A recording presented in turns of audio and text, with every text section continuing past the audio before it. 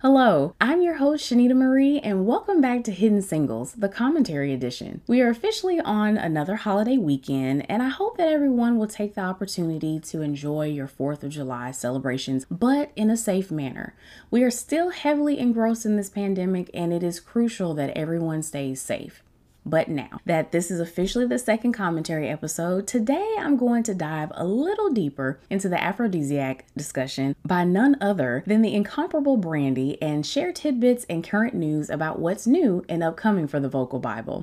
But if you haven't gotten the chance to listen to the second podcast episode where I break down the hidden singles from this album and hear the hidden gems, check it out now on Spotify under Hidden Singles or at anchor.fm/Shanita Marie, and make sure you select episode number 2. So I'm a person that believes in divine timing, and it couldn't have been a better week to release this commentary podcast episode for this album than this week. Aphrodisiac was released 17 years ago this past week on June 28th, 2004. The singer herself reshared posts about the album turning 17 a few days ago, while also shouting out one of the most memorable songs called Necessary, which I absolutely love. You have to hear it if you haven't heard it. Aphrodisiac is nothing short of a classic R&B album. I don't even want to argue with anyone. It is what it is. Brandy honestly sounded her most liberated on this project up until the release of B7 last year. Many fans and critics alike credit this album as one of the best albums Brandy has ever released, and the sounds that she created along with the super producers that helped her with this project inspired many singers after her. And I'm going to talk a little bit about that coming up. So going back into the time machine during its commercial release, Aphrodisiac only spawned 3 official singles. Her most popular single from the album was Talk About Our Love, featuring Kanye West. According to Billboard.com, Aphrodisiac as a whole stayed on the charts for 20 weeks and peaked at number 4 on July 16th, 2004. Her single, Talk About Our Love with Kanye, peaked at number 16 on June 11th, 2004. But before we get more into the facts about this album, its influence, the singles that I chose as the hidden gems, and what's next for the singer, let's take a short break and I'll be right back to continue.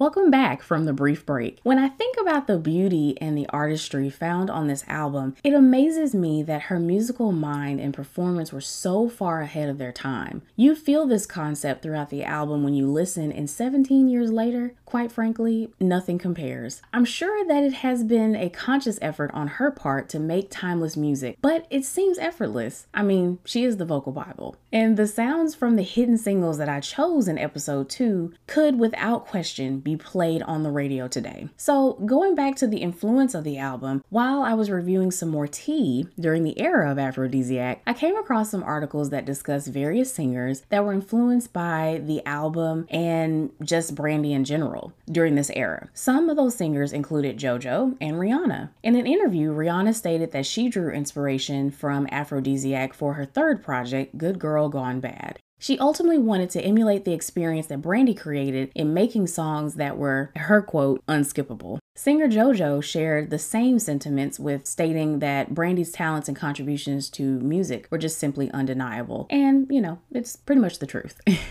So a little more tea about the impact of Aphrodisiac can be found in the awards that she was nominated for and received during this era. Brandy won a BMI Urban Award, a MOBO Award, and was nominated for a Grammy, a Billboard Music Award, MTV Award, and Soul Train Awards, all for Aphrodisiac. So it's clear, even though that she didn't have a lot of singles that came from this project, it's clear that her peers respected her enough for the nominations. And, even though she didn't win all of the categories, she did take home some trophy and some hardware for this project. But I think it should have been more. I mean, call me biased, but it seems like it's always the case when discussing the Music Academy nomination process. We've seen time and time again where artists have not received the recognition that they deserve. And, it's time for that to change. That's just all I'll say on it. Now, when I did the original podcast episode for this album, I picked 3 tracks that I felt were genuine hidden singles from the project. The first track was called I Tried. I Tried is the 5th track on the album. It was written by songwriters Candace Nelson, Chris Martin, Guy Berryman, John Buckland, Steve Harris, Timbaland, Walter Millsap III, who also goes by DJ Walt, and William Allen Champion, according to Discogs.com. Perhaps one of the most unique parts that I love about this song was the ongoing riff that you hear throughout the song. And if you're like me, you kind of want to know, where did this originate from? So when I was reading the credits, I realized that this was a sample. And this sample was from a song called The Klansman by an English heavy metal rock group called Iron Maiden. The other beautiful element of the track was the string arrangements arranged by the legendary Larry Gold, whose musical arrangement contributions can be found across hundreds of music genres. In terms of Brandy's voice on this song, I fell in love with the raspy and often vulnerable tone she presented while singing on this album cut. I'm just a huge fan of when Brandy embraces her raspy range because not very many people can make it sound artfully beautiful as she does. But that's why she's considered the vocal Bible. There's not a range of tone placement she can't conquer. You can't convince me otherwise. So if you haven't heard this song or would like to go back and experience it, I recommend joining the other 1,438,633 other stream plays currently counted towards this track.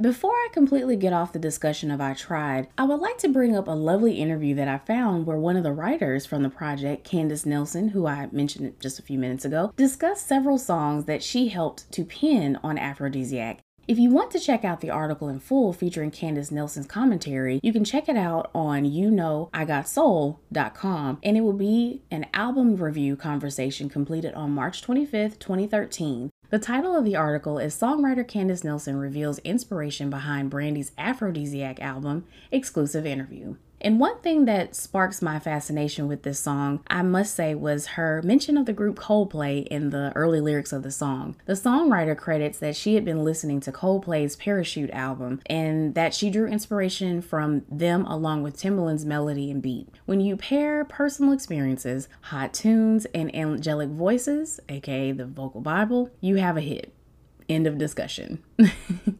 So, segueing into the next hidden single record I chose was Where You Wanna Be. I remember the first time I heard this song in the car, I was floored. This song feels like a music track that can be played on any radio station or platform today. Harold Lilly and Kanye West wrote Where You Wanna Be, and it falls as the next track after I Tried as song number 6. The song features a surprise bridge rap from rapper T.I., who at the time was gearing up to release his third album called Urban Legend later that year. So usually a great song often samples or draws inspiration from other great songs. And according to the album credits and Discogs.com, Where You Wanna Be samples songs Jessie by Roberta Flack from the 1973 album Killing Me Softly, which, sidebar, by the way, if you didn't know, and you probably do know, but just in case you didn't know, it was covered famously by the Fugees 23 years later in 1996. But anyway, getting back to the discussion at hand, the other song was a remastered version of Flack's song sung by Janis Ian. Jessie by Roberta Flack peaked at number 30 on the Billboard charts on October 26, 1973. Where You Wanna Be is sitting at 652,666 streaming plays on Spotify at the time of this recording. And I can promise you, once you listen, you will be hooked. In particular, in the song, you can hear the vulnerability the most from the singer, and her vocals are so soothing and melodic, juxtaposed with the beat and the vibe of the West-produced track. And lastly, who doesn't love an excellent string arrangement on an R&B song? So, before I discuss the final song and provide updates on Miss Norwood's latest projects, let's take a quick break.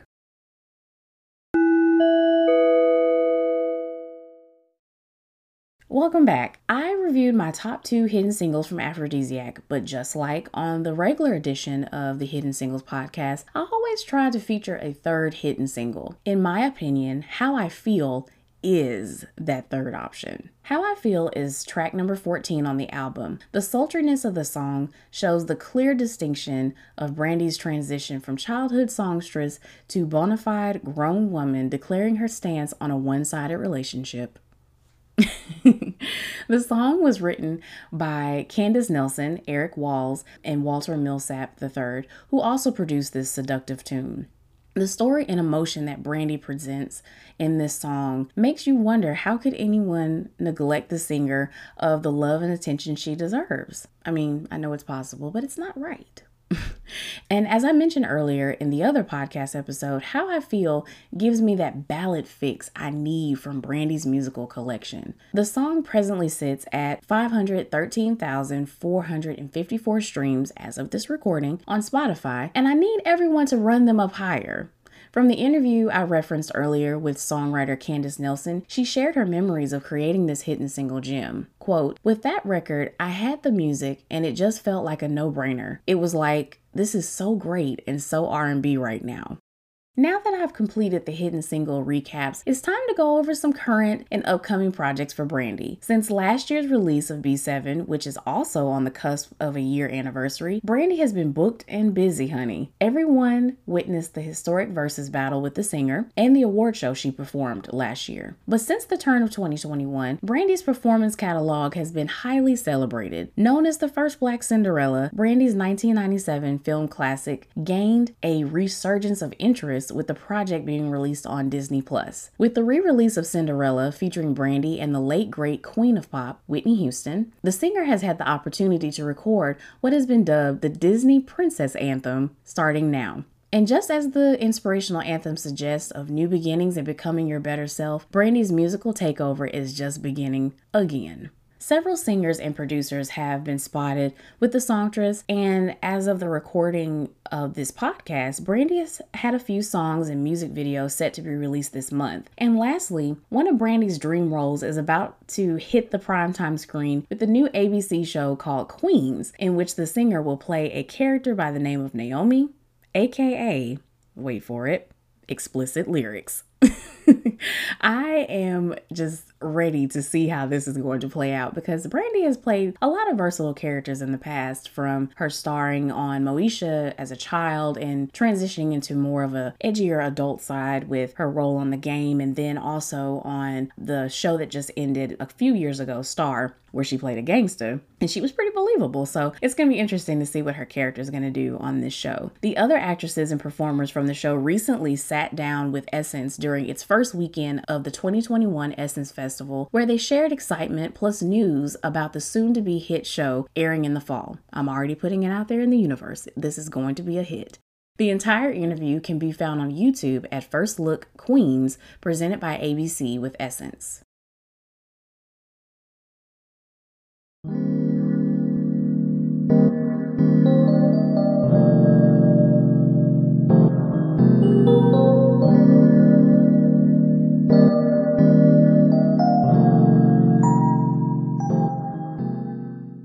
All right, that's it for this Hidden Singles Commentary Podcast edition. Stay tuned for more episodes coming up soon and the launch of my podcast website for the show.